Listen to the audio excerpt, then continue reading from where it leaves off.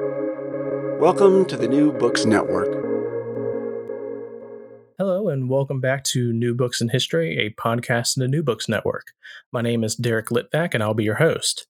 Today, we have the pleasure of speaking with Dr. Justine Hill Edwards about her book, Unfree Markets, The Slaves' Economy and the Rise of Capitalism in South Carolina, published by Columbia University Press in 2021. Dr. Hill Edwards is an assistant professor of history at the University of Virginia. Unfree Markets focuses in on an area of slavery's history that has seldom been explored, the economic lives of enslaved people, and its meaning for them, enslavers, non-enslavers, and the institution of slavery itself. Dr. Hill Edwards explores how the complicated history of the slave's economy from the colonial period to the Civil War, showing the relationship between it and the development of capitalism in the nation. Through a history of enterprise, cultivation, markets, and people, Dr. Hill Edwards shows just how much the tenuous connection between economic activity and freedom for the enslaved became throughout this time period, and what that meant for everyone involved. Dr. Hill Edwards, welcome to the program. Thank you so much for having me. So, I guess to get things started, can you tell our listeners how you came to this topic, why you decided to study it? Sure. Well, this topic has been many years in the making. It was the focus of my PhD research, and it's a topic that I didn't realize I had been really thinking about or grappling with for much longer than I had been actually working on it. So I started a master's degree in what was then called African New World Studies, essentially African Diaspora Studies, at Florida International University. And I really wanted to understand just more about African American and African diaspora studies. One of the first graduate seminars that I took was Slavery in British Colonial America. And one of the first books that we read was Jennifer Morgan's Laboring Women. And so in that book, she talks about a whole host of interesting topics, but the topic that I really narrowed in on in her analysis was about market women in specifically Bridgetown, Barbados, and Charleston, South Carolina during the 18th century. And she talks about how these enslaved women wielded power in the marketplace in these port cities. And I was just fascinated. I was stunned. I wanted to know more about how Black women who were enslaved could establish their presence in these marketplaces and really how they wielded a certain amount of economic power in these marketplaces. And so from there, I really kind of started reading the literature, reading the sources, and really getting a sense of how the slaves economy more broadly really evolved in the Atlantic world. And so I took that interest and I transitioned into a PhD program at Princeton where I focused more on this question of, well, if enslaved people could engage in these types of economic activities, if they could earn wages, if they could work on their own, if they could buy goods and sell goods, then did this mean that they could then work enough and earn enough to buy their own freedom? And so I was thinking about this quite a bit. And as I decided to focus more on South Carolina, I was finding out that the answer to that question was really no. Unfortunately, despite the fact that the slaves economy had existed in South Carolina from the very beginning of its establishment as a colony, even though in many ways the kind of presence of enslaved men and women in marketplaces, on roads, buying and selling goods, and really engaging in commercial activity was everywhere. There were so few instances of enslaved laborers being able to use that economic activity to buy what they ultimately wanted, which was freedom. And so I started to think more about then not just the economic lives of enslaved people, but really how those types of activities really dovetailed with the rise and the burgeoning of capitalism, especially slavery's capitalism. And so it kind of brought me back to my childhood, brought me back to thinking about this interest that I had in money and wealth that I really didn't understand when I was a kid, but I've gained more clarity about it now. And as I went through my research, I constantly had so many questions about this assumption that I had, really a naive assumption that having money meant that one had power, especially within American society. And that was, again, my assumption as I started reading about market women and the enslaved economy more generally. But again, as I continued this research and as I continued to not find ways to really answer my questions in the literature, that's when I started to really make those connections between the enslaved economy and the rise of capitalism in South Carolina. And I think a lot of people would sort of share that same assumption that, even for enslaved people, the more money that you can, sort of gain over a certain period of time over your life, the better off that you'll be.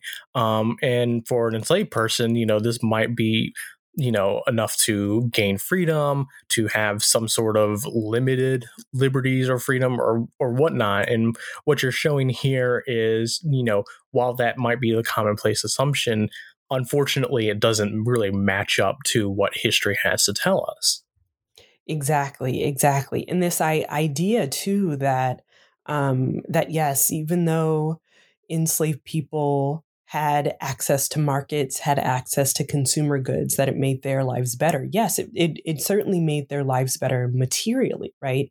Being able to purchase shoes to shield one's feet, or a hat to shield one's head, or better food, or whiskey or rum to kind of dull the trauma of slavery. Yes, that may have made their lives better materially in the short term, but in many ways, enslaved laborers' investments in economic activities actually tied them even more firmly to the institution of slavery. And what it did too was it enriched their enslavers and the whites with whom they were trading. And so, one of the things that you mentioned before is that this sort of enslaved economy existed from the very start of South Carolina as a colony. And so, how did the slave economy develop from the colonial period on? Sure. Well, I like to say that the enslaved economy began in what would become South Carolina from the arrival of the first enslaved Africans in the latter half of the 17th century. And so Carolina as a colony was founded in 1670 by white Barbadians who were looking to invest the capital that they were accruing outside of Barbados because it was an island colony. And so the first generation of enslaved Africans in what would become South Carolina really came from the West Indies and Barbados in particular. And the slaves economy and the role of market women in particular in Barbados was firmly established by the middle of the 17th century. And so as Carolina as a colony becomes established in the late 17th and early 18th centuries, so too does the economic activities and the economic networks of enslaved Africans. They inherited these practices. They attempted to kind of forge and adapt these practices to the structures of slavery that were beginning to emerge in Carolina, in particular around rice cultivation and the task system. And so they attempted to kind of use their economic activities not just to shield themselves from the traumas of slavery, but they began to use it as kind of a negotiation tactic between themselves and their enslavers. And so the colonial period is really interesting, right? And so if the enslaved economy really kind of gains its foundation, is firmly established in Carolina and then South Carolina in the colonial period, interestingly enough, we see that Carolina was again established in 1670, but the first law to not just recognize but attempt to regulate slaves' economic activities was in 1786.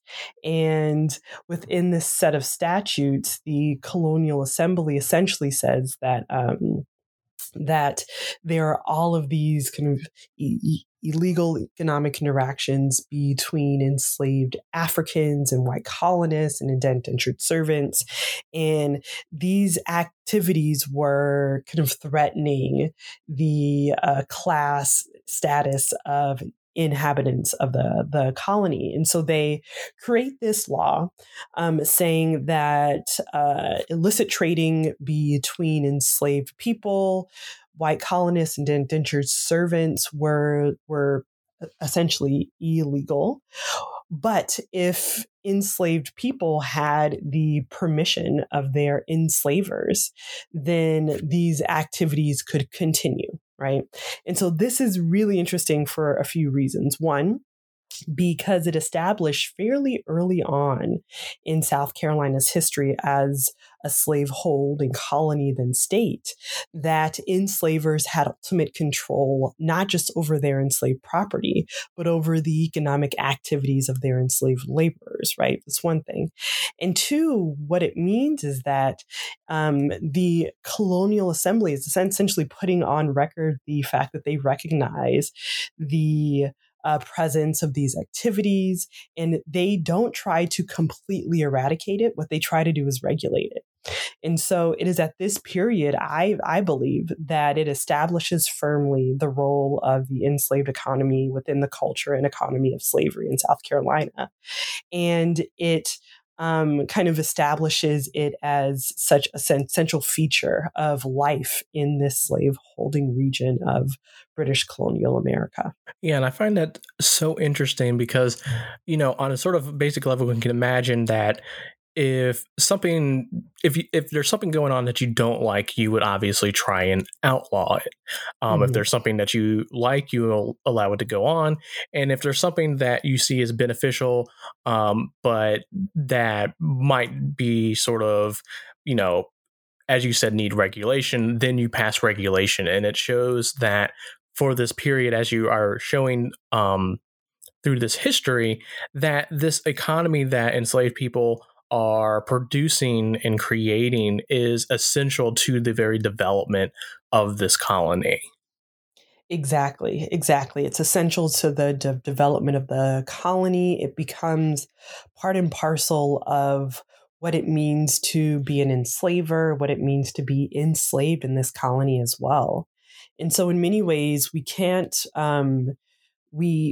separate our understanding of the economy of slavery from the ways in which the enslaved economy continues to develop and evolve in this period as well.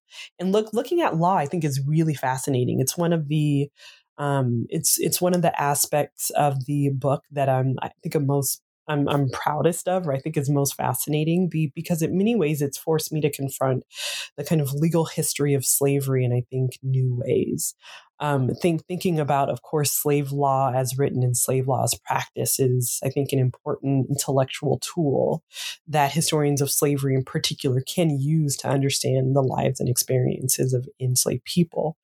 But I also think it's a way to understand kind of the highest ideals of not just enslavers, but lawmakers. And so to see this kind of clause or loophole, as I like to say, in this early colonial statute tells me that, okay, the enslaved economy and the economic activities of enslaved Africans was seen as being threatening enough to publicly recognize it in law, but not so threatening that that it needed to be eradicated entirely. And I think that is a really important message that I tried to remember as I continued my analysis in the book. And so one of the things that you show going forward, particularly throughout and after the American Revolution, is that the slave economy starts to sort of shift and expand as slave hiring in the late 18th century starts to expand in and of itself. And so for people who are unfamiliar with this history, what is slave hiring just on a sort of basic level? And then how does this sort of shift sort of change the slave economy itself going forward? Mm-hmm. Great question.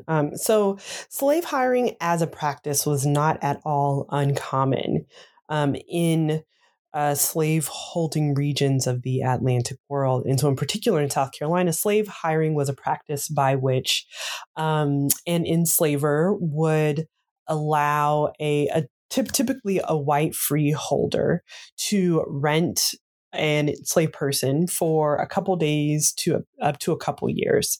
And it's a way for enslavers in particular to continue to reap the economic benefits of their investments in slavery and their enslaved property while not having to bear the financial burden of kind of caring for the enslaved person. And so slave hiring in particular was common amongst skilled enslaved laborers, traditionally enslaved men who were skilled in the mechanical trades, skilled as bricklayers or as carpenters.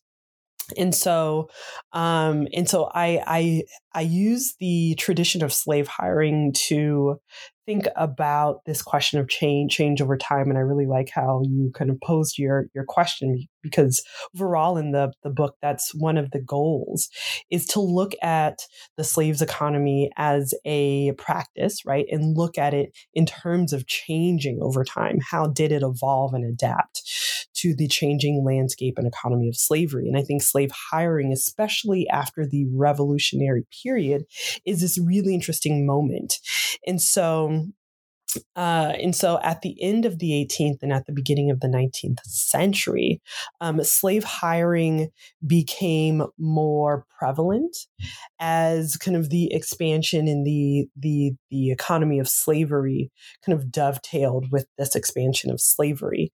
And so interestingly, though, in this period, as this expansion of slave hiring, especially among skilled enslaved laborers, occurred, there was a major pushback by white laborers who did not own slaves. And so kind of skilled whites who believed that enslaved laborers were essentially taking their jobs and positions, and that this tradition was supported by not just wealthy lawmakers but wealthy enslavers, and so you see laboring and really working class whites begin to use this system of petitioning to send petitions to state lawmakers kind of complaining about the prevalence of skilled slaves taking their jobs and positions.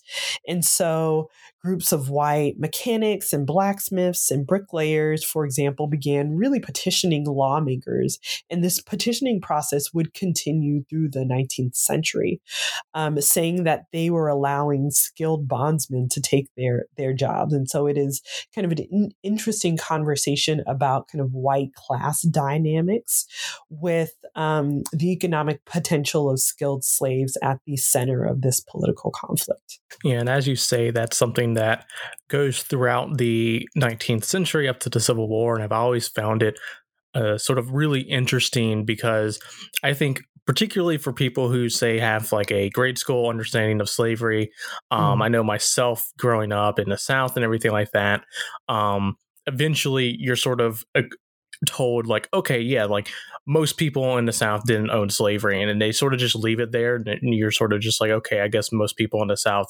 didn't like slavery. And then and then something like this is just like, okay, they didn't like slavery because like it affected them economically, not necessarily because they were against it. They wanted their jobs back in a sense, according to them and their petitioning and stuff like this. Mm-hmm. Yeah, I mean, it is a really interesting meditation on this longer history of white class conflict, right? And so you have skilled slaves in the middle, where on the one hand you have kind of poor and working class whites saying that, well, we are citizens of this state and we have political power. And on the other hand, you have the wealthier elite saying, well, my privileges as an enslaver essentially supersedes your proclaims citizenship rights. And you have, again, skilled slaves in the middle who are, again, just trying to earn wages to make their lives just a little bit better. So it's an interesting conversation. And one of the things that you look at going forward is this relationship between what you call, quote, the economy of slavery and, quote, the economies of the enslaved. And I'm a sucker for wordplay and everything, so I immediately grasped onto that. But you illustrate, how these two things there's an interplay between these two, and how they are affected as South Carolina's crop and economic practices change at the turn of the century. And so what's going on there? Sure. No, I love a good wordplay as well. So I'm happy that you latched onto that. And so at the beginning of the 19th century really at the tail end of the 18th and the beginning of the 19th century, an evolution is occurring, especially in the economy of slavery, right? And so innovations made in cotton gin technology combined with this massive expansion of the bounds of the United States with the Louisiana Purchase, combined with the congressional closing of American participation in the foreign slave trade in 1808 and the launching of the domestic slave trade, brings together a series of events that really affects the daily lives and the economic lives of enslaved people. And so I use Charles Ball in his narrative to illuminate this. And so Charles Ball was an enslaved man from Maryland. And he gets stripped away from his family and community in Maryland and sold to slavery in South Carolina and Georgia. And so on his hundreds of miles trek from Maryland to South Carolina, he witnesses this change in the environment, in the landscape. And so once he crosses over into South Carolina, he essentially writes that there's just cotton fields for as far as the eye can see, and this is kind of startling to him. And so he then talks about how in South Carolina, kind of cotton just dominates his life and his experience, and he even says that he's noticing that the enslaved men and women in South Carolina are poorer than those in Maryland, and that they spend just inordinately more time dedicated to work to earn wages, to waged work. And so he says in Maryland, it was not uncommon on Sundays for men in particular to work for wages to buy their wives a Sunday hat or Sunday dress. But in South Carolina, he witnesses that enslaved people are working not just for their Sunday clothes, but for essential kind of basics, right? For clothing that does not shred into tatters, to shoes to cover their feet in wet and rainy weather. To kind of lard to cook food, and so essentials and basics. And so he's witnessing in his narrative, which is subsequently published in 1837 once he escapes to freedom. He essentially says that slavery in South Carolina is unlike anything that he had experienced in Maryland. And he has these vignettes of witnessing enslaved people just working themselves to the bone for pennies just to provide kind of meager goods for themselves and their families. And so in many ways, the evolution of the economy of slavery and the introduction of short staple cotton to the economy of slavery really did transform the economic lives of enslaved people, meaning that they were working more and more and more just to keep themselves from starvation and keep themselves in just a modicum of comfort. Yeah, I think a lot of people, when they think of slavery, they think of cotton, obviously. But they sort of, I think, usually, think of the backbreaking work, how much they have to work and everything like that. And, there is sort of a nuance in the work enslaved people had to do throughout the South and what that looked like, which isn't to say that, like, slavery in the Upper South in Maryland or Virginia was easier or better or anything like that. But I think the sort of interplay that you're showing here between and just one person's sort of narrative of what they can sort of experience between Maryland and South Carolina and this sort of shift to cotton and how sort of monumental this is for the Deep South and what enslaved people have to do, and then how this factors into their economic lives is really important.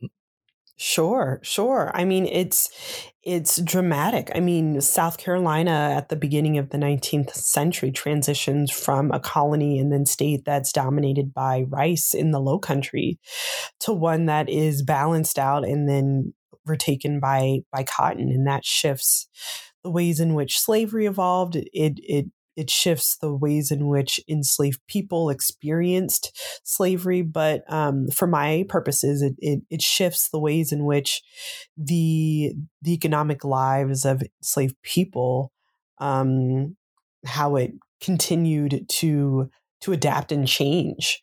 And so, interestingly enough, and talk about in chapter 5, another enslaved man who seeks freedom later on in his life, John and Andrew Jackson. And he talks about how one of his enslavers would encourage local enslaved people to bring stolen cotton to him. And so this enslaver would encourage slaves to bring stolen cotton, and for every 100 pounds of cotton, he would give the slave a gallon of whiskey.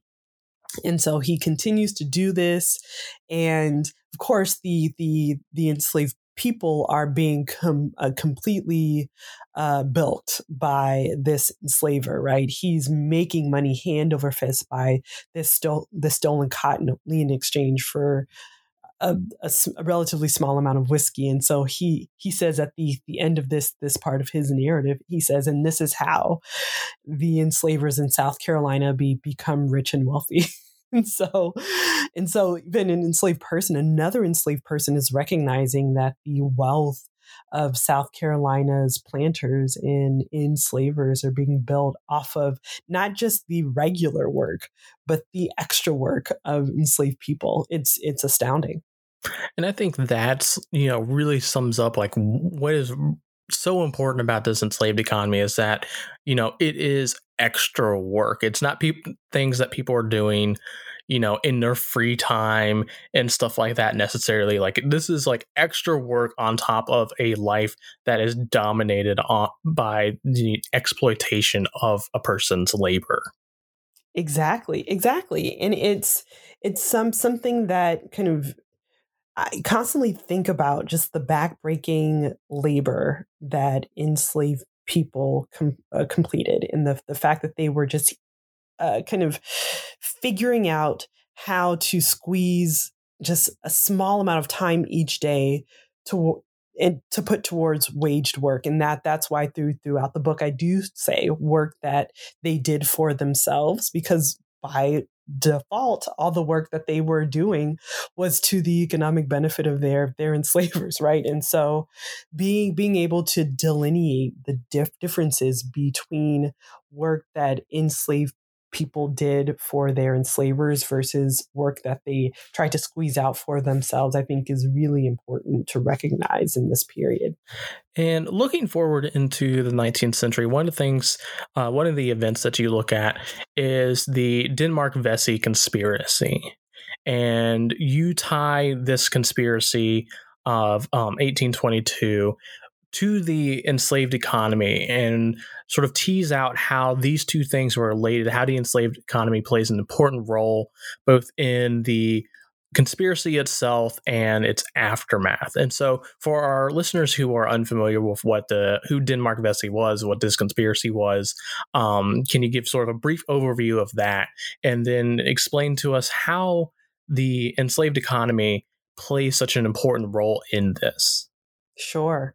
Well, the Denmark-Vesey plot or conspiracy was a supposedly foiled slave rebellion in the summer of 1822. And so just to go back a little bit, Denmark-Vesey historians believe was an enslaved boy named Telemaque, and he was born in St. Thomas in the 1760s. He was subsequently purchased by a slave trader named Joseph Vasey. He was sold by Vasey to an enslaver in Saint-Domingue right before the outbreak of the rebellion in Saint-Domingue, the Haitian Revolution.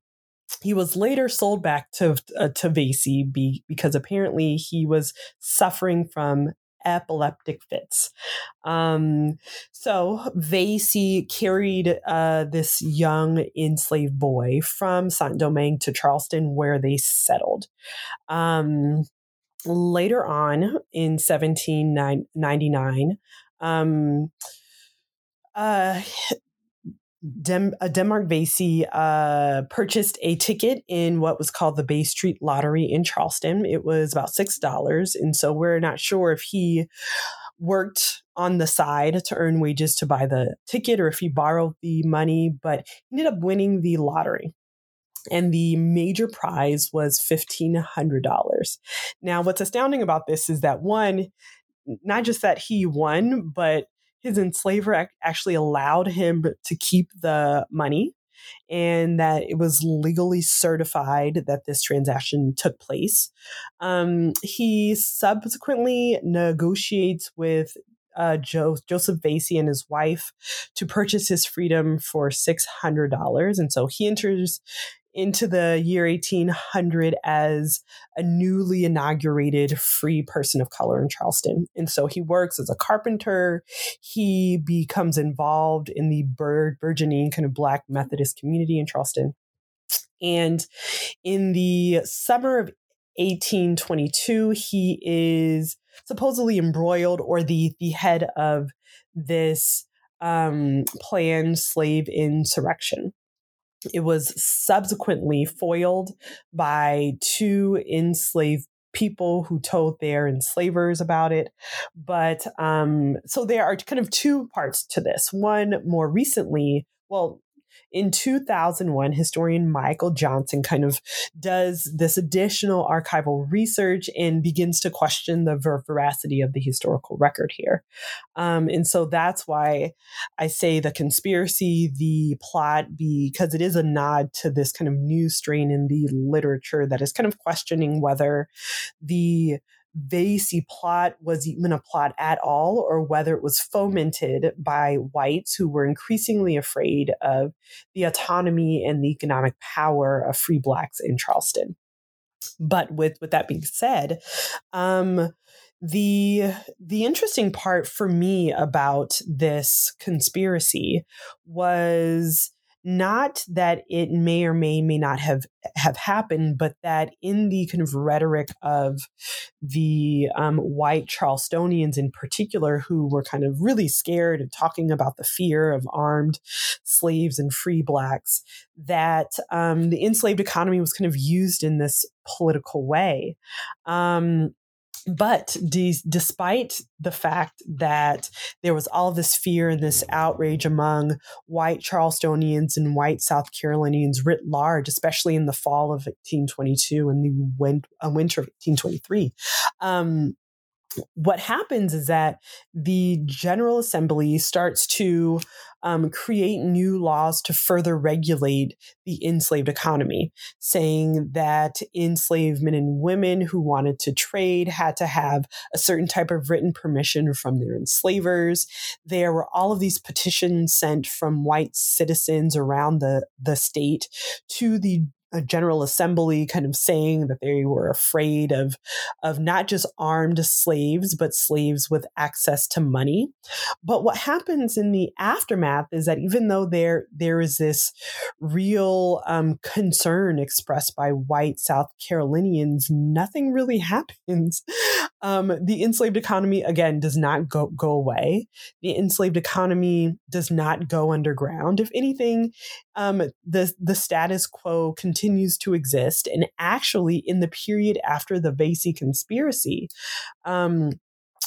what I began seeing was that enslavers began to actually try to control the economic activities of their enslaved laborers more.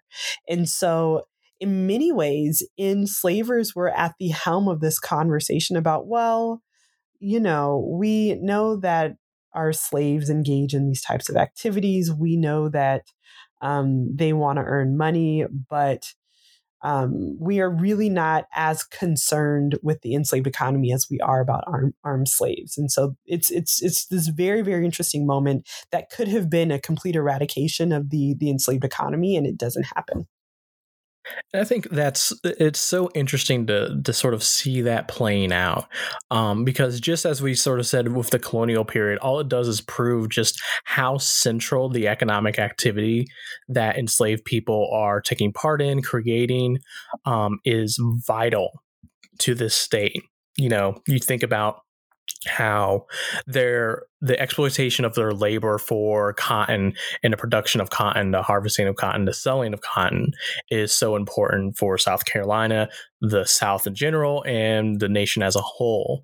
But it shows that in the face of, as you were talking about, this conspiracy which rattles the state to its bones, and can be the sort of final impetus to get rid of this economy, sort of writ large.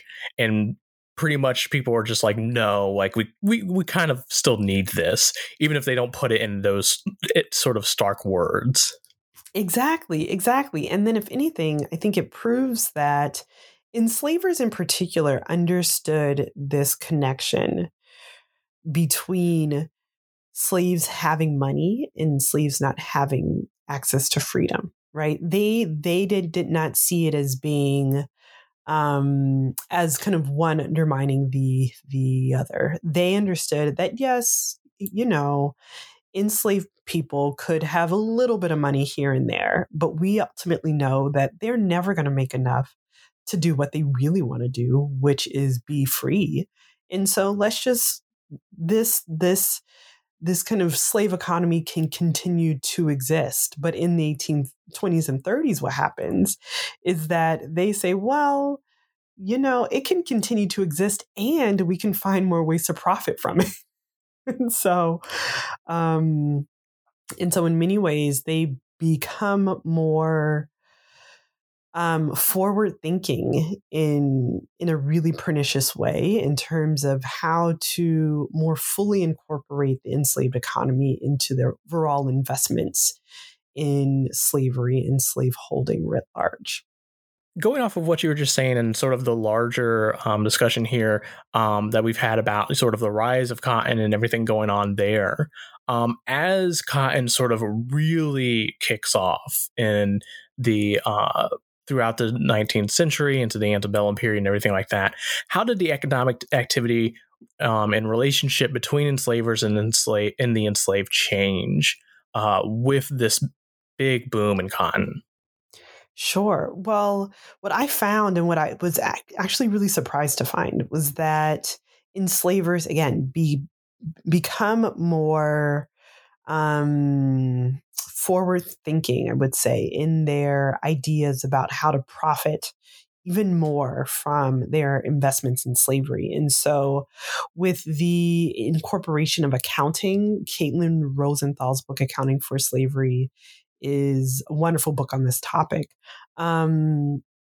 Enslavers begin to adopt kind of crude accounting techniques to not just support the slaves trade, but they begin to actually account for their trade with slaves, meaning writing it down. And so accounting scholars in general have claimed that the introduction of accounting practices really kind of brought into the modern world ideas of capitalism. And so they are connecting accounting to the kind of rise and growth of capitalism in many parts of the world. And so we see this in the economic interactions between enslavers and the enslaved. And so interestingly enough, enslavers begin to kind of to track what slaves are buying, how much slaves earned by picking more cotton than their a daily quota. Enslavers would pay slaves for livestock such as pigs or chickens. And so in particular, I think one of the clearest examples of this is from an enslaver named Charles Cotesworth Pinckney. And in 1837, he wrote in one of the premier agricultural journals in the U.S., the Southern Agriculturist. He writes about his slave management practices, and he writes that he was upset about the illegal trade between enslaved laborers and whites. And so he was afraid that his slaves were being taken advantage of by whites. And he writes that this can be remedied if enslavers will just kind of adopt the accounting practices that they use in their own accounts and with their interactions with cotton factors, for example. And so he essentially says, hey, enslavers, start accounting for your trade with slaves. It'll make your life better. It'll line your pockets and it'll make your slaves happy. And so on the surface, this seems like perhaps a better way than violence, perhaps to kind of for enslavers to extract as much labor from enslaved people as possible. But if we kind of look under the surface, we find that this is just another tool of exploitation that enslavers use to try to coerce enslaved men and women to be as productive as possible. And so in the end, enslaved men and women have less autonomy to pick trading partners. And at the end of the day, they're enslavers. A man like Charles Cotesworth Pinckney continues again to profit from his investment in slavery at the expense of enslaved people. And I think what's interesting there is being able to sort of see as time is going on, the sort of gears turning in enslavers' minds as they learn to not only sort of rely on this enslaved economy, not only regulate it, but to, as you're speaking about here, learn to exploit it in its own right for their own benefit and introduce new ways of exploitation in the form of, in this case, accounting. Mm-hmm.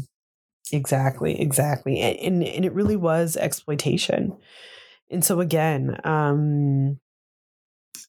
enslaved laborers were just trying to make their lives a little bit better. And at the end of the day, all of their extra work may have allowed them to buy goods, right? To participate as consumers in their local communities. But at the end of the day, who was benefiting? They're enslavers.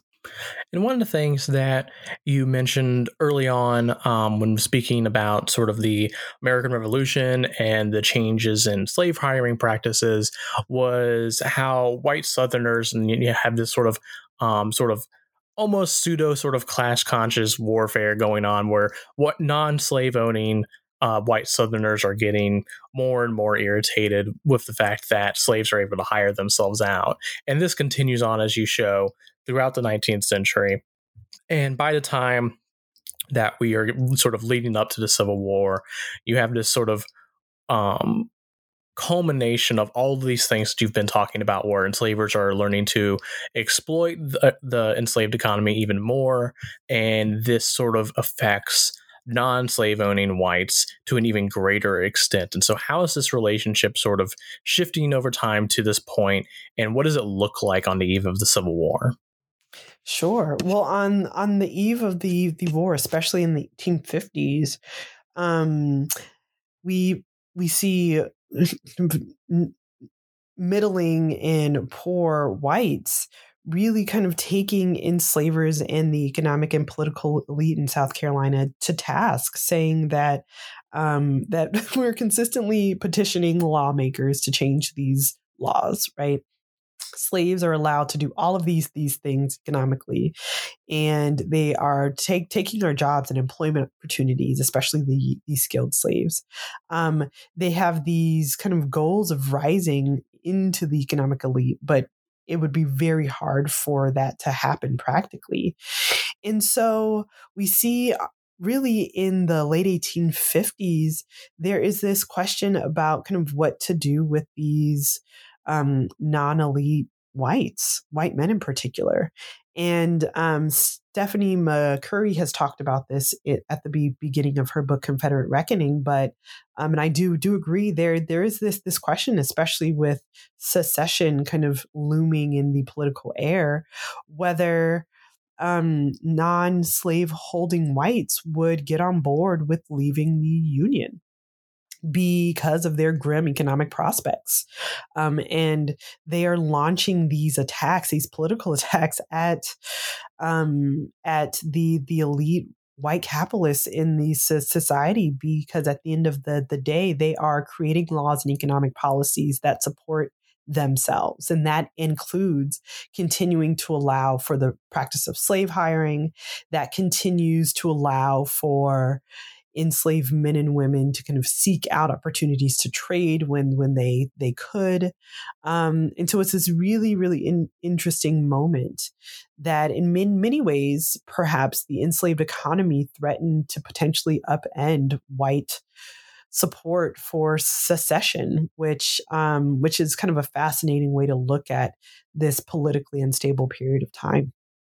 Yeah, I think it's really interesting to see how that there isn't this sort of, white bloc in the South that is, obviously like all pro secession, all of this. And, we've sort of already sort of seen this in other works and everything like that. But it's really interesting to see how this plays with the enslaved economy and how much the sort of economic practices that enslaved people are taking part in, creating, and by this point, very much sort of being forced into by their enslavers, really threatens to upend and sort of turn back on the very people who are exploiting them when it comes to, this looming sort of threat of secession. Sure. And I mean, this is the quintessential conundrum of capitalism, right? One in which the lower and laboring classes kind of rise up against the political and economic elite. And so it is an interesting lens through which to understand this period, especially thinking about the instability wrought by the economic activities of enslaved people who, again, really have nothing. Like they don't have political power, they don't have economic power. All they have is themselves and trying to eke out a measure of survival. So kind of all of these things come to a head. And interestingly enough, you have this economy as well of trade between enslaved people and really poor whites. And so that's going on at the same time. They're kind of relying on one another for goods and trading activities. And so it's this kind of jumble of events that kind of leads us to 1860, especially when looked through the lens of the slaves economy. And so before we let you go, once again, we have this amazing book in front of us, Unfree Markets, the Slaves Economy, and the Rise of Capitalism in South Carolina by Dr. Justine Hill Edwards. And I always encourage our listeners to become readers and go pick up the book. You will certainly love reading this. So we have this great book in front of us. What might we expect from you in the future? And, this book just came out this month. There's still sort of a global pandemic going on. And so if you just want to say, I'm taking a much needed break, that would be completely fine. Oh, my family would love to hear that. Yes. Well, I mean, as a working historian, we're always thinking about the next project and topics and projects that kind of lure us to one direction or another. But the next project is actually underway. I'm starting research on a book about the Freedmen's Bank. And so many of the kind of questions that I continue to have about the relationship between kind of slavery, capitalism, and race really coalesce in this period of Reconstruction. And so I'm thinking about how to use the kind of fraught history of the Freedmen's Bank as a way to understand the great promise, but the ultimate failure of Reconstruction. All right. Well, I'm sure once you have that book out, we will have you right back onto the program immediately to speak about that. But in any case, thank you very much for coming onto the program today. Thank you so much, Derek. It's fun to chat with you.